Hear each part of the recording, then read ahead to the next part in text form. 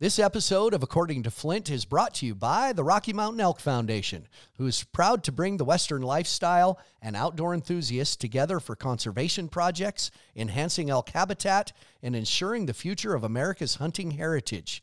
Visit rmef.org for more information. Thanks for listening, and enjoy this episode of According to Flint. Welcome to According to Flint, the innovative podcast reaching beyond the Western demographic with stories, humor, and interviews. Now, here's your host, Flint Rasmussen.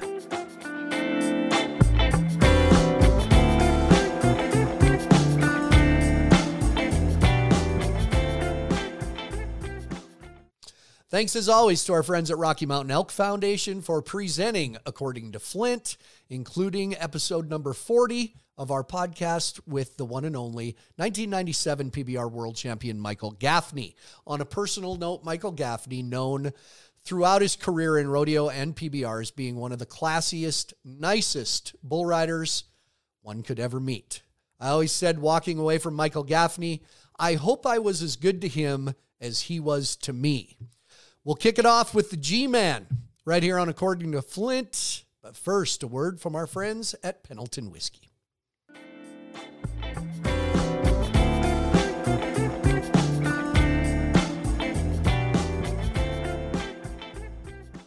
This, along with every episode of According to Flint, brought to you by Pendleton Whiskey.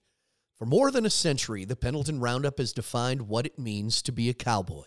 It also gave life to something equally renowned, a whiskey that captures that unique spirit in every bottle. A whiskey made with the finest northern grains and cut with Mount Hood Glacier water. A whiskey that celebrates the cowboy in all of us. That is Pendleton Whiskey, and that's true Western tradition. Pendleton Distillers, Lawrenceburg, Indiana. Please drink responsibly.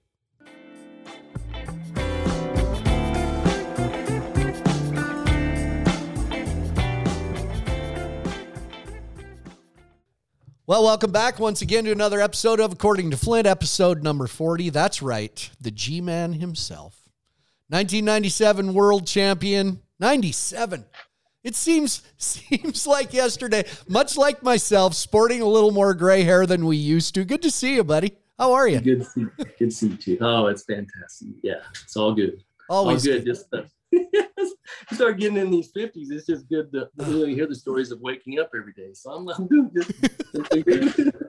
Yeah, you and I think, didn't we have a discussion a couple weeks ago that I talked to bull riders, rodeo cowboys. I've talked to Ty Murray, and you. When I came on the scene, I was really new, and you guys had been around. So I went through my whole career thinking all of you were older than me. And I'm older than all you old bastards. That's old bastard. Hey, I'm even older than them. Yeah. I said the other day, you said, yeah, I'm 52. I went, well, hold on. Because I told you this, you're my gauge. When people ask me how long I've been in the PBR, and I say, well, my first World Finals was Michael Gaffney, 1997. So you had been around and I was new. So it's logical. But that's how far back we go. It goes back a ways, doesn't it? It goes back a spell. But I was telling you, I did an interview just this whole team thing coming out, and we were just talking about that, how, the PBR was formed in 1992. I mean, we're 2022, we're 30 years into that. And I mean, I think about the world title, it's like not even my life, right? That was like a dream I had in a past life. And then a long time after that, we had children, right? So Rod and I were nearly 40 when we had those. So it's just, I don't know, it just seems like it's happened so fast. And here we are 30 years into it. It's ridiculous. Yeah. Ridiculous. Since you brought it up, the PBR formed in 1992, and I should have mentioned in your intro, a PBR founder. You were one of those 20 guys. Yes. I've talked to several. I had a good talk with Jerome Davis about it. And I always want guys feel what your attitudes was. You're in these meetings, they're going, we can do this. Let's chip in $1,000, the old story. Did you go, yeah, this is going to work? Or yeah, it's only $1,000. What was your general feel for what was happening there? If I set the stage a little bit, so this was, that February, March timeframe after my first qualification at the NFR 91. So, and not to bore you with too many details, but so went to my first NFR 91, and right after that, January, February, March, we end up there in this hotel room in Scottsdale after the Justin World Sports Bull Riding. Okay. And I just won the biggest rodeo, right? I had a really good finals run, rode 9 out of 10. And, and at that age, at 22, you never think you win $50,000, $60,000, $70,000, you're never going to have another broke day in your life, right? But once Uncle Sam gets his little claws in there and that type of thing, right? We all know, so that's just the immaturity part. And so the next thing you know, you're sitting there with empty pockets and you're going, oh my gosh, and that type of thing. So again, setting the stage. So when we finished that bull riding that day, I'd won some money, and we had entry fees, and we're sitting in that hotel room, and to fast forward to the end of the day, we all decide to put in this $1,000. And I'm thinking, my first thought was Robin, because here's somebody who's pre-med, about to go into medical school, a big cost in front of us and stuff, and I'm thinking, what the heck is she gonna think? I'm gonna write a check for $1,000. And I knew, we've been married then for a while and knew her pretty well. And I knew when I told her, and she said, "You wrote a check for what?" I mean, it was not good in the Gaffney household for a while, because $1,000, $1,000, man, I'm telling you, yeah, right? Yeah. When we were back then, the sponsorship thing, that was non-existent. You got free shirts. We were thrilled to death. So anyway, just to set the stage a little bit. So in that atmosphere, it was exciting. I'm around Cody Lambert and Tough and Ted News and, Brent Thurman, of course, my traveling partner was there, and Aaron and Cody Custer, these types of guys were there. And there was about, I want to say there's probably a dozen of us there that day. Clint Bronger, that Daryl Mills. Right. I forgot about Daryl. Yeah. Yeah. Daryl was there. Jerome Davis was there. Jerome Davis. And young. He was just coming off a college deal and didn't have the $1,000. He, wrote the IOU or whatever. So exactly. And that was kind of the atmosphere, to tell you the feel. It was apprehension. There's no doubt. Here's Jerome. Was he maybe 19 or 20 at the time? So it was a pipe dream, to say the least. Right? It was a pipe dream. We were. It was something that, of course, being around guys that I traveled with, some obviously Tough and Cody, that I was excited about, but at the same time, to think that it would ever. Let's not even talk about today, and even Chris Shivers. 10 years or close to that, winning the first $1 million. We would laugh at Randy when he said, "We're going to give $1 million to the first world champion, here in a couple of years." We laughed him out of the boardroom that day. Yeah. So, and I can go all day long on how we thought of things like that. Huh. So it was, yeah. I remember going, and I'll come back to that, but it reminded me where our reference of money is. I was working a rodeo in Bismarck, I think it was Bismarck, one fall. And Adriano Marias was at this rodeo because he was trying to get the NFR, trying to win a world title. Yeah. And so he had just come from this PBR finals, and it wasn't like it is now. None of us really knew. And I said, "How'd it go?" He said, I win the finals. He didn't speak as well then. I said, "How much did you win?" He said, I think he said 47,000. And I went, holy crap. That's how the reference has changed. Yeah. Oh my gosh. Yeah. And this weekend, Jose wins 47. Close to 40. Yeah. Right. 40, in there. Whatever it was. Yeah.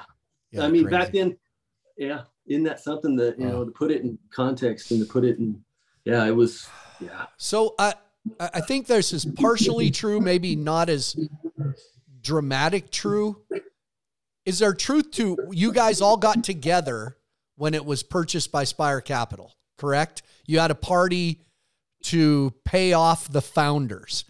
Is it true you had your $1,000 canceled check and it was almost 15 years to the day? Almost. Yeah. So that's true. That's not It's true. True story. We, once we gathered everybody, the shareholders there in Pueblo, and it was at the museum or something right there close to downtown. Anyway, we got together and it was done, and everybody raised their hand and said, yeah, let's do this. Later that night, I think, or maybe the next day, whatever it was, Randy had got this really nice spot there on the south side of Colorado Springs for all of us to get together. And I'd taken that check with me because I mean, we pretty much knew it was a done deal, right? We just needed to get everybody's okay in the final decision. And it was darn near to the day that I'd written the check, and it said to Sam Applebaum. Sam Applebaum, yeah. Yes, that's who I wrote the check to. Oh my gosh! So it was. So I've still got that check. Sure enough, I should have had it here. I got it right here in my file. Did you show Robin, your wife, the $1,000 one?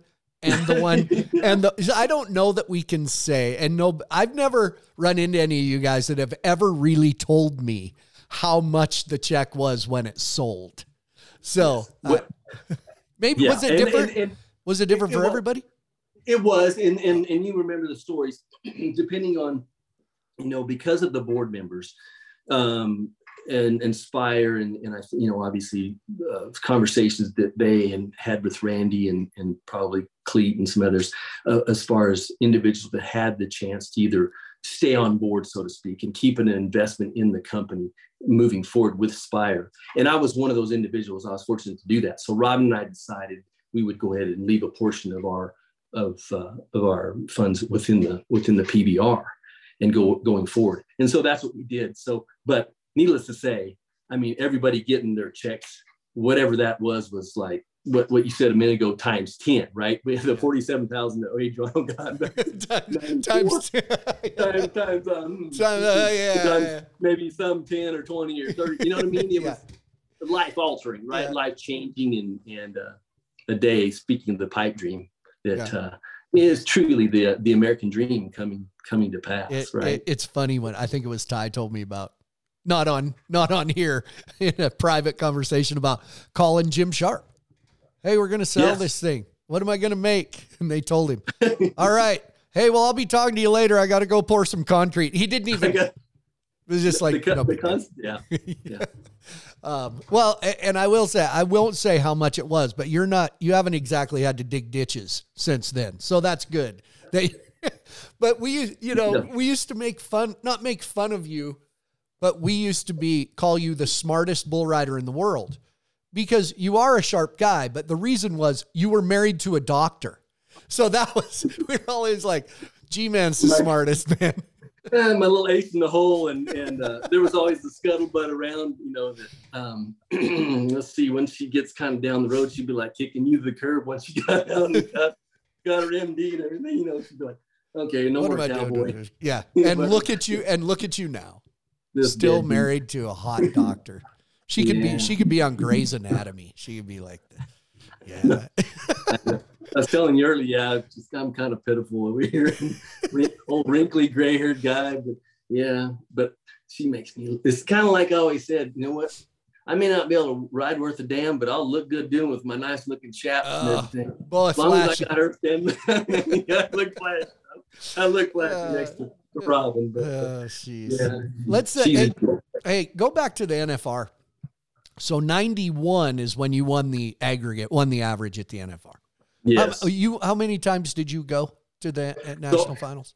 Just the twice, 91 and 96. Adriano and Mark Kane and I had qualified the very last weekend at the Cow Palace to make it 96. Yeah. So just twice. There is so much celebration, and rightly so, about Jim Sharp, who a lot of people call the greatest bull rider ever. Lots of people would say that about him when he rode the first guy to ride 10 out of 10 bulls at the NFR. But he actually, how many in a row did he ride?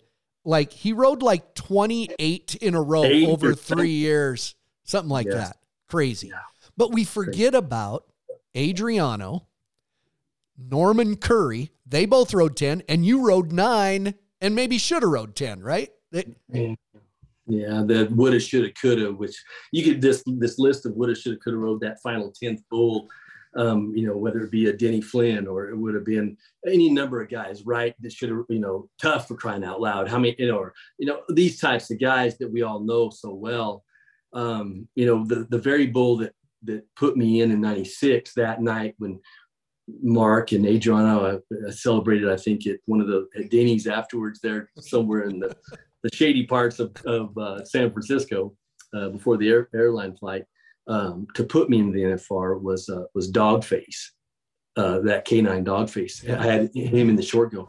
And all I remember was thinking, when I stepped off of him there, I was thinking, man, I was really kind of anticipating, it was a do or die kind of thing, right? But it was so smooth, and it was one of those, it was just one of those that I remember as an easy thing, which, bull riding is not always that easy. Yeah. So it was just a really great night, and a real great finish to the weekend, or that run when we left the PBR World Finals. And then to go in there and ride 9 in a row. And then I had him in the 10th go around, and I just fell off at the last, like half a jump or whatever it was. And yeah. So, and one of my things, we talk about coaching, these things about, you got to let stuff go, but I didn't let that go for like 3 months. My wife was finally like ready to kick me out of the house. You just got to let this go. It was a great run with those two guys. And again, we talk about guys in the locker room and the guys you're around, they just make you better, right? Yeah. And I mean, Adriano and Mark, they were, Adriano, right? He's a beast, right? To think he won his 3rd world title when he's 36 is, we can go on all day. Yeah. Well, and you came to, that's who was leading the world in 97 when you came in. You were number 2 coming in? Or you know what? Maybe Cody Hart and I, there was, how that transpired.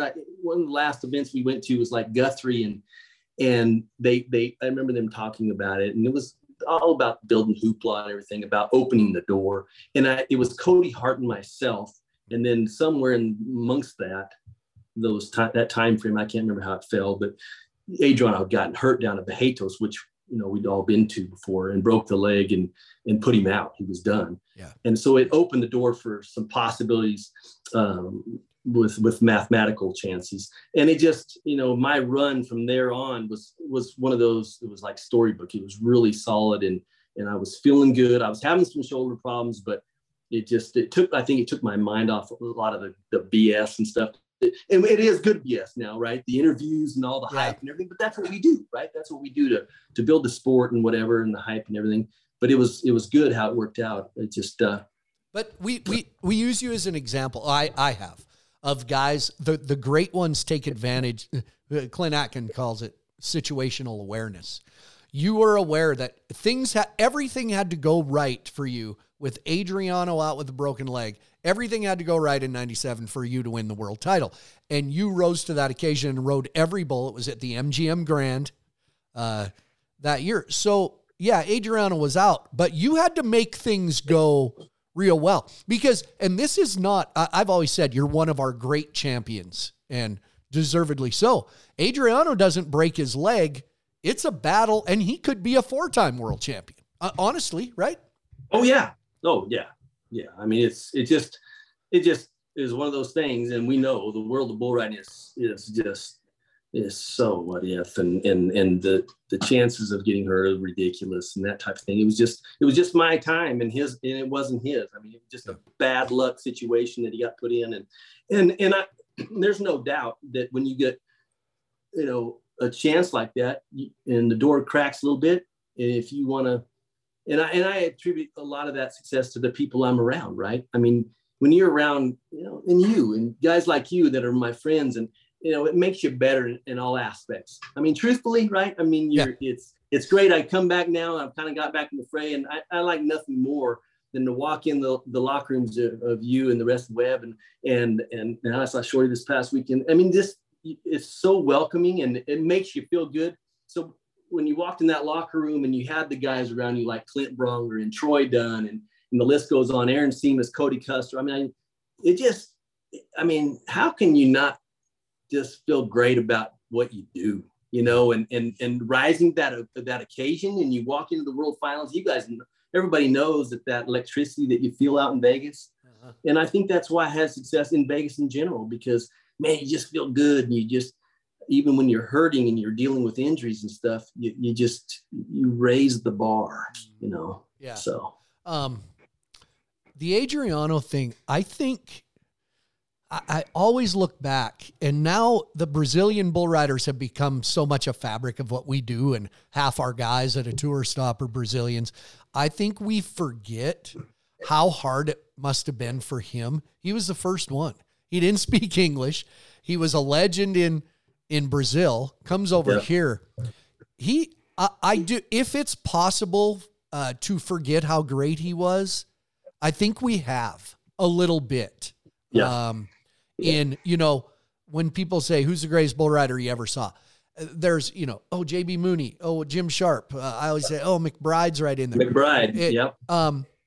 Adriano doesn't come up as much, and he could. Yeah, he could. Absolutely. Absolutely. And to think, and I look at it from a perspective of, and we've all been broken, but at 35 plus 35 and a half, when I got on that last bull at the PBR Finals Flint in 2004, I was dealing with pulled groin. I was dealing with lots of things, and to put it in context, here's a guy we visited. If I back up a little bit, we visited just not too long before that in Florida, and he was going through some issues with his riding, his confidence, and all this type of stuff. And then you fast forward it, this was another year and a half later, he wins a third world title. He was on the verge of, he told me that I never heard him speak like this. And he was beaten down and on the verge of, he told me quitting. He said, it's almost like I'm embarrassing myself. And I'd never heard him speak like that. And I thought, well, maybe he is, maybe he's lost, if you want to call it, the edge or that drive. We thought so, but yeah, we talked about it out on tour. So yeah. Yeah. So, and to see him come back and do that is again a tribute to him and speaking of fabric and what he's made of. And I think to go back from my perspective and knowing him as well as I do, and I think I can say this without malice and any kind of negativity, is that there was a time that came. It was like after '96 when him and Mark and I made it. There was a dramatic shift in him a little bit. They always talked about the soap opera star and this type of thing. And, call it, and maybe you just call it ego.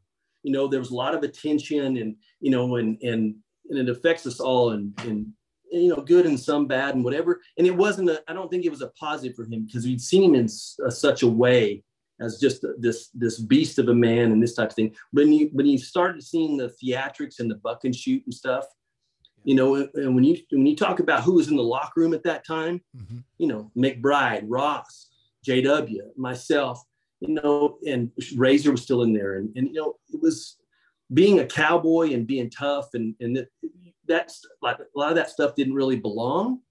Yeah. So he caught a lot of flack about that. So I think maybe that's why maybe it's not spoke of as much as, or it could have you know what I'm saying? It could have a part. That's a good point, because I do remember there was a shift, and that's put on us in this world, like you said, all of this. It's what we do. It depends how you do it and how you handle it. And I do remember, I got in not fights with Adrian, by no means. We were always good friends, but things that he misunderstood that I would say, and we'd talk it out. And I think it was because stuff was put on him. He felt the weight of that, so he was quick to defend himself and quick. It was different, but it was. Yeah. You mentioned we've seen you lately. Like all of a sudden, I'm somewhere, Sacramento or where. Here's G. What up, G? And so, as we record this earlier today, you had some news conferences. You are back involved with the PBR in the new teams format. What is What is your role and with what team? Fill us in a little bit. So, for people that are listening, obviously they've heard of this new PBR 2.0. I've even heard some people say, or this thing that Sean's been keeping in the war chest for a long time because of COVID, and it's finally coming to pass. And I've got to say, Flint, a lot of it is geographical because of me, and call it whatever you want to call it, the big man upstairs, call it just by chance, but the Gamblers here in Austin are being established here in Austin because of the man and his wife team, Egon and Abby Durbin, are the team owners, and they wanted it to be in Austin. And for people who don't know, there's obviously the Rattlers with Cody Lambert is the other team in Texas. But we all know Texas is a big state. Right. And these two individuals, yeah. So it can handle, right? We got the just ask. Stick your head out the window and ask. They'll tell you. It'll be quick. Yeah, it'll be quick. Hey, nothing's bigger than. Yeah, oh my God. That's right. Yeah, that's right. The doors are all a little bit wider, Anyway, so no, it's all good. Good people. So what? So you're what is your title? So I am the coach. Okay. I am the Gambler, the new team Gambler coach. And Sean, in a nutshell, Sean called me. What has it been? Just a matter of a couple of weeks before I saw you in Sacramento for the first time. And since I think the Global Cup, when I saw you in where were we? In Edmonton, is maybe the last time I saw you. Whatever. It's been a long time. And that's what kids do to you, right? I mean, we've been so ingrained in what Merrick's been doing last number of years because of soccer and that type of thing. It's busy. Life gets busy, which we all know. But back to the Gamblers. So they just hired a new CEO just before St. Louis. So he just, remember, you met JJ there. Yep. He just got fire hosed there, right? But he wanted to go there, obviously, and see what he got himself into, and just a top-notch guy and a CEO and a GM, because he's from Nebraska. He's a baseball player by trade, but he's been here 20 plus years, 24 years, I believe. He knows everybody in Austin. He's like on the sports commission. So what better man could you ask for than somebody who knows the lay of the land and the folks that and the powers that be. So Abby and Egon, they hired a fantastic individual. Been with him a little bit now, obviously, and he's an athlete first, and he understands that this is good stuff. So you're flying around as the coach. There's going to be a draft, just like other pro sports. So you guys, right? So you've kind of been scouting, talking to guys, getting a feel for the kind of people they are, everything that would contribute to a team in a positive way, or a negative way. You're trying to pick out of these guys, right? Am I on the right track? No, you nailed it. You nailed it. And you can see that from the other cats that are the coaches and their other crew that they've kind of employed or that have joined their team, like McBride and Keith Ryan Cartwright. They're there and they're scouting out these guys and that type of thing. And it is about, right? It's no secret, right, that when we speak of us in the draft, people know that the Gamblers, and for those who don't, Egon and Abby went up there and we got the number one pick. They did that. Unfortunately, we missed it. We tested positive, my wife and son and I, for COVID. We missed Madison Square Gardens, which was a real drag, because it was going to be the first time I was going to get a chance to be around Egon and Abby, and they're wonderful people. But just the same, we ended up with the number one pick, which, Brian, who are we going to pick? Yeah, boy, that's a tough one. Oh, boy. Yeah. Do you want me to do it for you? Or, you could probably do it, couldn't you? Can you? Yeah. Okay. So new people, maybe there's rodeo people watching, but I mean, number one pick, Jose Vitor Lemi. Can you find a negative there as far as putting a team together? A guy if you were to write a scouting report on Jose Vitor Lemi, what would it say? Oh, he's the epitome. I don't know what could you not say. I mean, he would be the poster child for anything and all that's positive. I mean, he's a specimen, is he not? Oh my God. I mean, we talked about earlier, and I'm not going to go down there, but Jim Sharp, the best of the best. I mean, I look at, and I've got so many guys you can sit here and talk about. Troy Dunn and, Bubba Dunn, Chris Shivers, Justin Brown. I mean, and this guy, I mean, he's just an amazing, and from what I've learned, Flint, in the last number of weeks since the first time I saw you in quite a while, is that he's humble, he's smart, he's everything that you could put on a team and have the team be, kind of just melt around and just make everybody better. And so to have that type of individual in your locker or in your group and in your team, and to build the culture that you want, and be a part of your program. I mean, you couldn't ask for anybody more solid than this guy. Now, I mean, let's even forgetting about what he does in the arena, for crying out loud.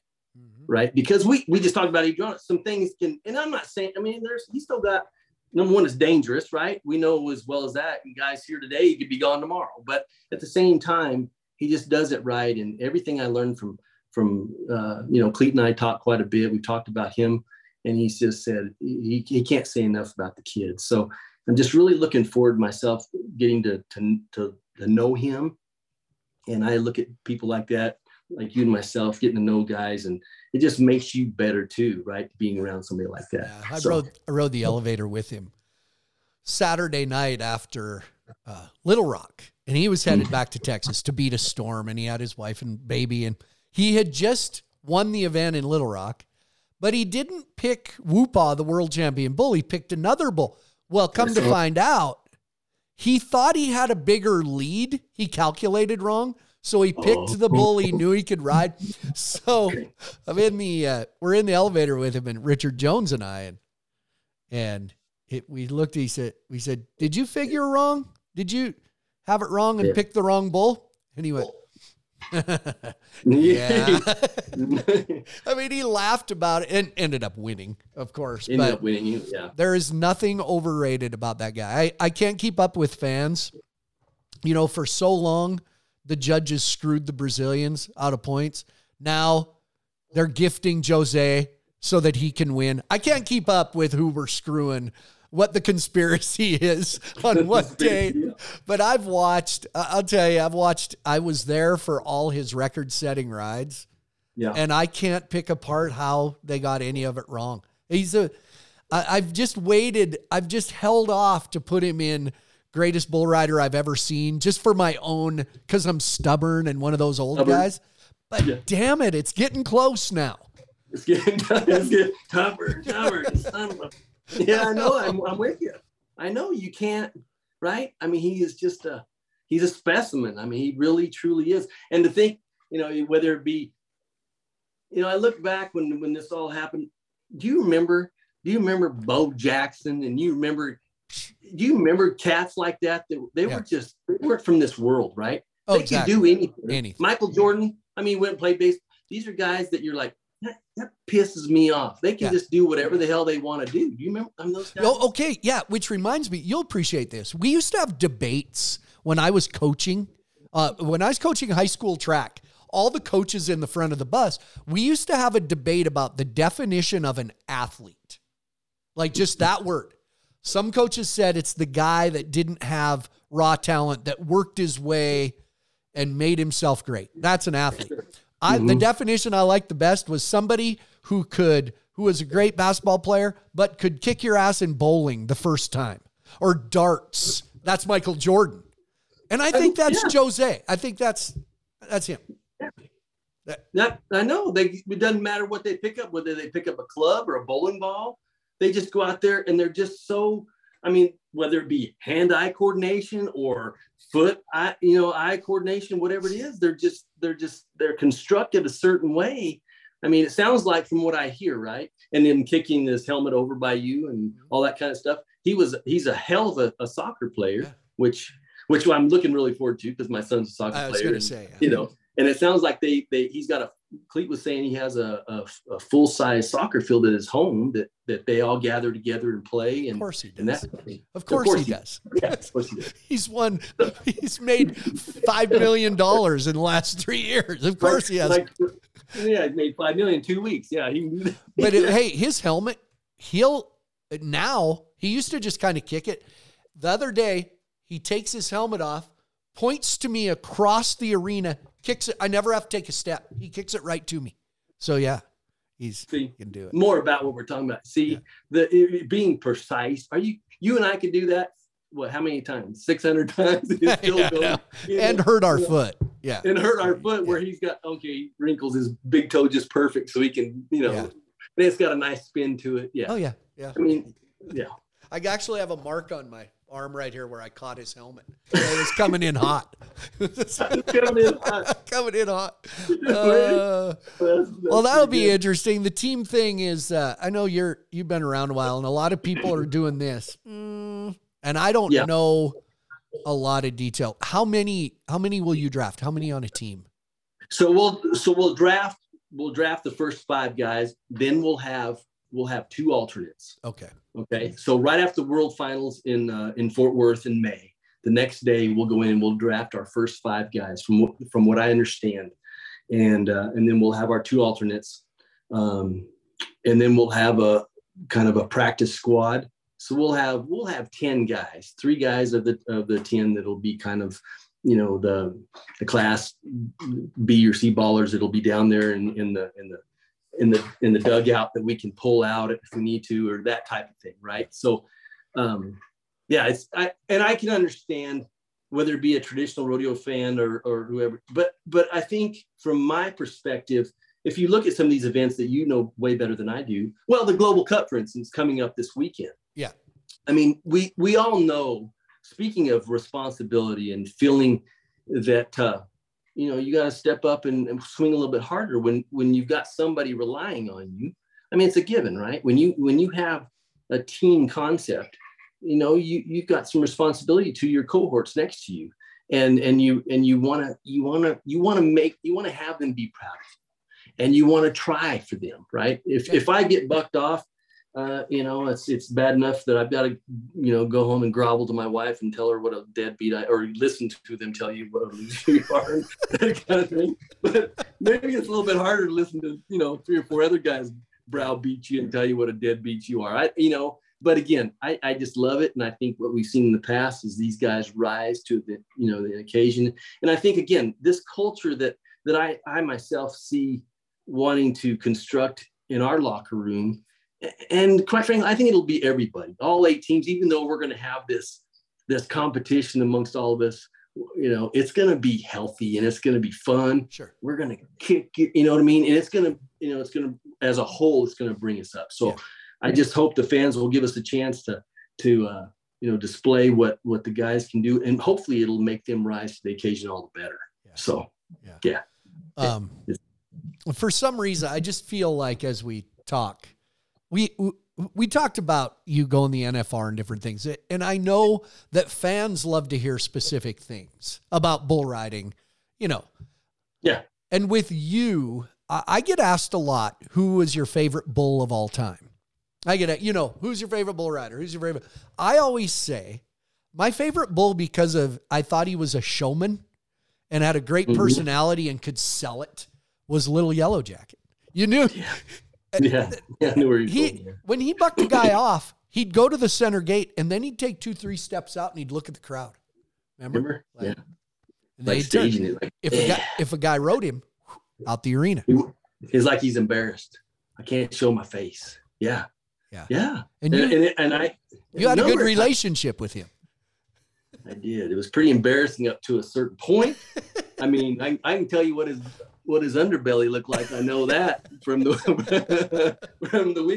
week I finally got him twisted there in Nampa, because he was speaking of an athlete, and he was something. And to hear the stories of them pulling out the trailer in the pasture and him just charging ahead to come be, hey, let me in that, and I'm ready to rock and roll, right? Yeah. So that's great to hear to begin with. And then have them haul him somewhere and just see that kind of, speaking of theatrics, and really see kind of that human side of him, kind of stick his chest out and said, yeah, I'm a bad hombre, right?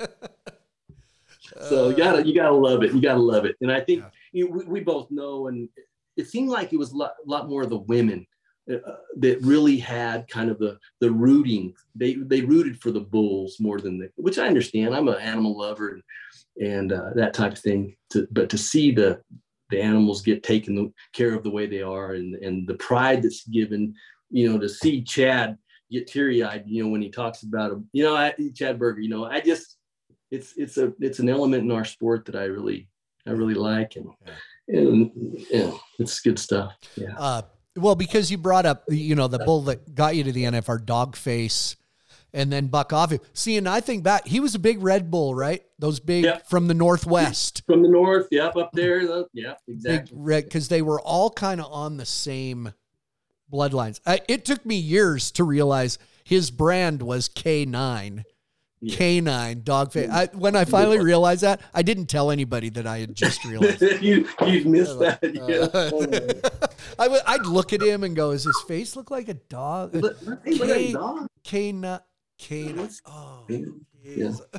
Any others, like even in your rodeo career? Any bulls that, I know these are cliche kind of questions, but I just haven't talked to you in a while. Any ones that stand out that either dick slammed you?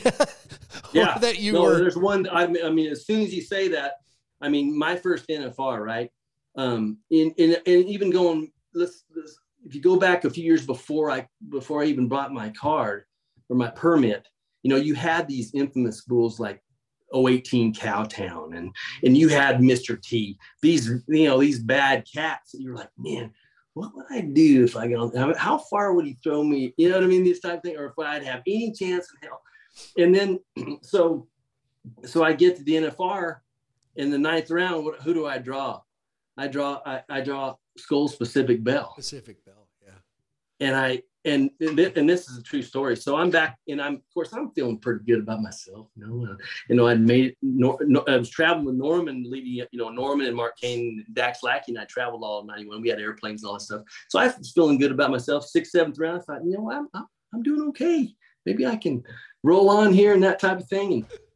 And then come the 9th round, my chest is out, and then I draw him, and and as far as like this fear factor, right? And there's always that, whether it be a cliche or not, why do they send young guys to war, right? Because you're not scared of anything, right? You're infamous. You're never gonna die, And so I wouldn't say, but I was, for the first time, I think up to that time, I was apprehensive, because even though I was feeling like a real true badass, that son gun, they ran in there. And if you remember those shoot gates, and I don't know if they were Powder River, but they had like slats, like 2x8 slats that were stacked on top of each other. And what I'm saying is, from the back alley, when they loaded him, and when it started in there, for every time there was a piece of a 2x8 or 2x6, he took his horn perfect, and he flipped each top. This true story. And they loaded him in the first. They bucked him out of that. So in the front, it was the front slide gate. It was the front slide gate, when the sliding gate, and the very top 2x8 or 2x6 of what it was. He took each one of those, and they were just slid down in this, right? They didn't have top, and he took off each one of those panels, each one of those 2x8s, so he could see over that deal. That's true story. No kidding. And I thought, this son gun knows right where those big old horns are going. And, and I'd seen him through the years, and I thought, but then as they got him in there, and he was so perfect, he was smaller than you'd ever imagine. And I thought, how great would it be for me to just clack? And I knew he was going to go right. He was around the right. So anyway, I'm drawing this out, but he got in there, and I went to slide up on him, and he just kind of crouched and laid on my left leg for a right hand delivery. And I got to say, I was a little bit even more apprehensive. And I thought, I got to make this corner. If he doesn't get, he's going to just stack me up. So he knew what he was doing. He was like, he knew, I'm going to get you over here. Yeah. And I just, like we did, we didn't mess around there a lot. And I got up there, scooted up, and of course Dan's back there growling at me or whatever. And he just, I think it was his eyelash kind of looked to the right a little bit. It wasn't even his head. It was just his eyelash. And I mean, I just went, yeah. I just charged over there like he was going to be Owlman, right? And he felt me. He's like, you little punk. And he felt me. He jumped and he left me sitting there like I'd never been on a bull in my life, and embarrassed me. And yeah. And then Troy Dunn just goes the next night and just sticks it on him and spurs him around the right, and even more just adds insult to injury. But Troy's like a beast of his own. Yeah, a whole different deal. Yeah. But anyway, I don't know. We got onto that. We were talking about a bull. But that's good. He gave you the eye fake. He gave me the little right in this whole movement. One movement, he gave me the little eye flutter, and I went. I wondered. I wasn't gonna be behind. I've listened. I do all these little Q&A tours now with fans. I do once in a while, and they ask cowboys, well, do you watch video? Yeah. Do you know what a bull's going to do? And they're like, well, yeah, but there's always you watch guys, you watch it all the time. They'll set a trap. Look at the great bull now, Whoopah, who's as good a bull as we've ever seen. All of a sudden, a couple of weeks ago, he spins the other direction. Like, where the hell did that come from? Like, and he has this look on his face like, what do you think? Yeah, what do you think? I gave you the eye fake. Anyway, you know what the thing is? You dumbass. Yeah. The eye fake. The eye fake thing I use a lot because I got it from my Canadian friends. I can't remember. Bullfighter might have been like Jason Davidson or Jesse Byrne. Get run over. Well, he gave me the eye fake. He gave me the eye fake. He didn't even move his nose. He just gave me the eye fake. Yeah. You flew. Do you fly still? I don't. I haven't been current now for a while. I sold my airplane, and I was just, kids will do that to you, right? If you're doing, Wasn't your dad? Wasn't he a pilot? Was he a pilot? Your dad was military, correct? Yeah, he was the fighter jock out of Iowa. Him and Mom were both from Iowa. They met at the surf ballroom where Buddy Holly, left that night, was killed. Yeah, that's where they met, and he was a baseball player and one of these guys that was a big time athlete in Iowa and no background in rodeo. But my mom was the horse enthusiast, even though she didn't have a horse growing up. But I had my first Shetland when I was like 2 on an Air Force base in Tucson, right? And one thing led to another. So I always liked seeing your dad. He's a big guy, but his voice was just like yours. It was like your voice coming out of this big guy. Hello, Flint. How you doing? I just always, he was just a real pleasant guy to be around. That's why I asked. I did remember that he had been a pilot. Yeah. So he's been gone. He's been gone a few years, hasn't he? He has. And he just, and I don't know if you remember this, but he really was just the most mellow, easygoing. He had a 14 Triple E shoe. They had to make him special flight gloves. I mean, he was just a bear of a guy, and he got into the F4. The cockpit, cockpits and those things weren't really that big. They weren't made for him. They had to make him special boots for the. He just, and he was going to go play pro baseball, but he got drafted in the Korean War, and but you'd never know that he was. I mean, he's one of those guys that would probably turn into real dynamite if he had to have. But I never saw him really. He never. The only thing he ever did to me, ever disciplinary, Mom, was the hard ass. He only grabbed me by my ear one time and lifted me off the ground, and I think I learned then I probably should have pushed the old man. So, but yeah, but he was good to be around. You keep bringing up your kids, and I've put it off till now, but we knew you from New Mexico. You lived in Albuquerque. Hell, you rodeoed with our friend Richard Jones back in the day. You're a New Mexico guy. And hell, the greatest was in the Global Cup a few years ago when you were the coach of Mexico. And we're like, now they know he's from New Mexico. It's neither new, it's not new, and it's not Mexico. No. But his speech is not no Spanish. No Spanish. I know all the dirty words. Yeah. But you have moved to Austin, and really, really for your kids, right? Tell us about your Merrick, daughter's older than Merrick. He's a soccer player, right? Yeah, he's a soccer player, and I never knew, and you being the dad of two girls, you never know, I think, vulnerability. And again, bull riding, you become pretty calloused in this type of thing. I never knew real vulnerability until Merrick was born. You just don't. I never was really frightened with what I did, but my dad, it really frightened him for what I did. It really scared him. I mean, literally. And I never understood why. And then now, being a dad myself, it was like instantaneous, right? When you first hold them, you just turn into this bag of goo that you never really thought you would be. And, you find yourself crying at something or whether it be a movie or something really silly that you would have never considered otherwise. But to be a part of Merrick's life in the soccer field, and I've learned the game, obviously now. We didn't even play soccer back in New Mexico. Didn't even know what it was.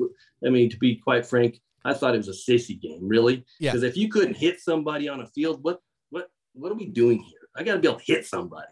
And so I've got a new appreciation for the game, and I'm so glad he's doing that instead of riding. Because there's a lot of our pals, right? I mean, whether it be a Ross Coleman or JW, they're boys, they all ride. And I get it. I mean, I was that age one time too, and I loved it. But to watch my kid do that, I'd be so fearful. And so he's a real machine. He's a good athlete. He's fast, and it's been fun to watch him grow and do that here. And Austin gave you it had what he needed, correct? And it did. And we all know that depending on where you lived, the politics and everything that were involved in New Mexico, they shut us down. That crazy governor there shut us down, so we couldn't play. Matter of fact, I made a field at the back of our property there. It was just a kind of a small gravel field that I made, so the kids could come out to our house and practice, because you couldn't even practice publicly. And but long story short, I was taking Merrick to either Tucson or Phoenix every weekend for many, many months, just so he could play ball. Huh. And when this opportunity arrived for us to have a chance for him to come down here, the competition, that's why I moved to West Texas to go to college, because of the competition. And so it's been a great move for him. Even though when we moved here in the heat of the summer, I didn't really think it was that cool. Yeah. It's a little sultry. It'll suck the starch out of your clothes. Yeah. Speaking of turning into a bag of goo, I was like this goo. Yeah. Well, as we do this airs not on this day, but it's my daughter's birthday today.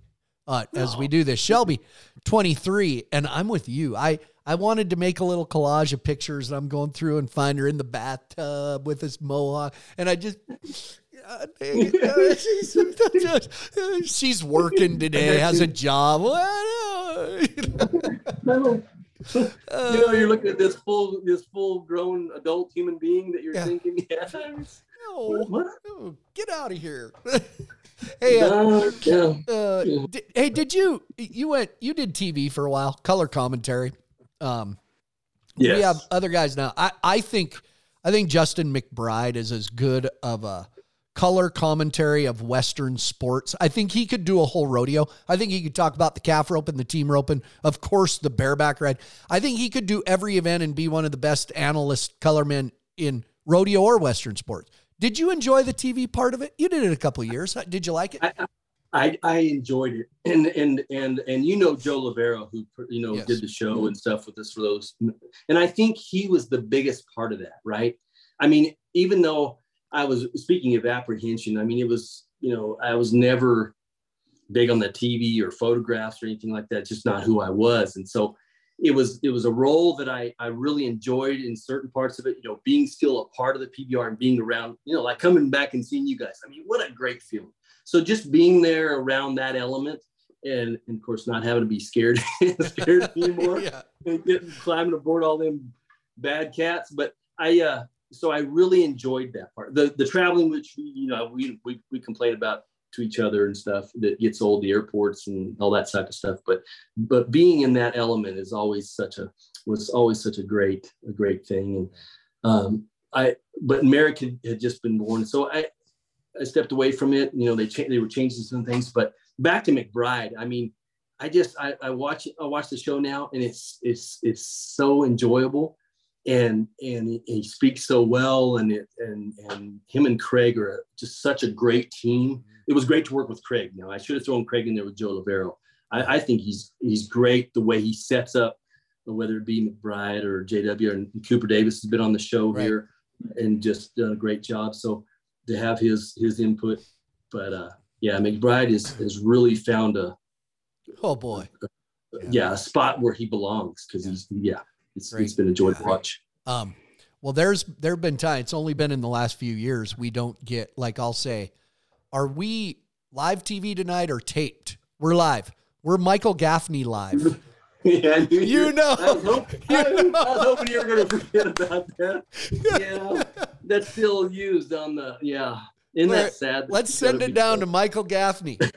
And what was that? You started a piece, right? Like, I think so. Yeah. And there was some vulgar, commentary that was, I think. What you do? So you thought you were taping it and you said something and stumbled and said, shit. I think it was one of the better of the bad words that was said. I mean, I picked up lots of bad email after that on people's response. The legend goes, you said, whatever, word. Can I start again? And in their ear, the other way. We're live. Yeah. We're talk about a no shit moment. I'm telling you. Beep, beep, beep, beep. Oh, that's funny. So, some of the things we're being known for. Yeah. Some of the things you want to try to forget. But. Yeah, I know. Well, it's been good to see you these last few weeks. I like I said, you walked in, I went, it's the G, and everybody knows it's just G. Good. I used to call you G. But one syllable. It's a good, and of course, you know, all the old timers, they say the locker room doesn't have this, it doesn't have this. It all evolves. You still have that group of guys that are in charge, the group of guys that are funny. I mean, it all evolves, but I think we take it in perspective of how the new generation is evolving. And the truth is, evolve all you want. The guys are still Cowboys. There's a lot of guys 24 that are way more, they're doing way useless crap than these guys. Oh, they're still Cowboys, aren't they? And a lot of good guys there. They are. And I've been fortunate these last handful of weeks, Flint, to get to, because I have been gone for a long time, and I can honestly say that none of them I have been acquainted with. I just haven't.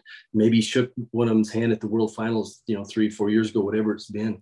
But I went to dinner. I've been to dinner with a few of them, whether it be a Mason Taylor or Kyle Oliver, or, these types of kids.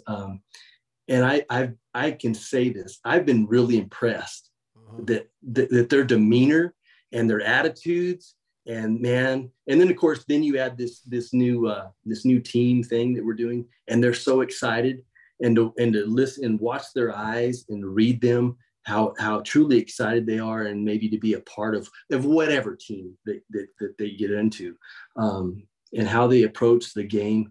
And you said it, they're in there, and they're not in there by mistake. They've made it on tour. They've paid their dues. They've busted their asses, and they're tough. They're tough kids, and you have to be.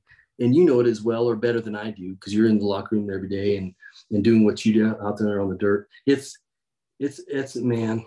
a brutal sport, and you got to I hand it to them. And these Bulls, I mean, being in Oklahoma City, watching those babies fight, it looked like a war zone, didn't it? Oh, I mean, it was carnage. Was there 9 or 10 of them out the next day? I know they were splattered against the walls, and it was crazy. Yeah, and we remember that we had those every once in a while, but it's just the game it is. But I got to hand it to them, because it's commendable. They got to be tough, and they got to be Cowboys. Yeah, so I like our group of young guys right now. I think we're in a good phase, and I'm around them a lot, but it's different for me. I get asked by fans, a lot, or friends of mine, do you hang out with the bull riders? Are you friends?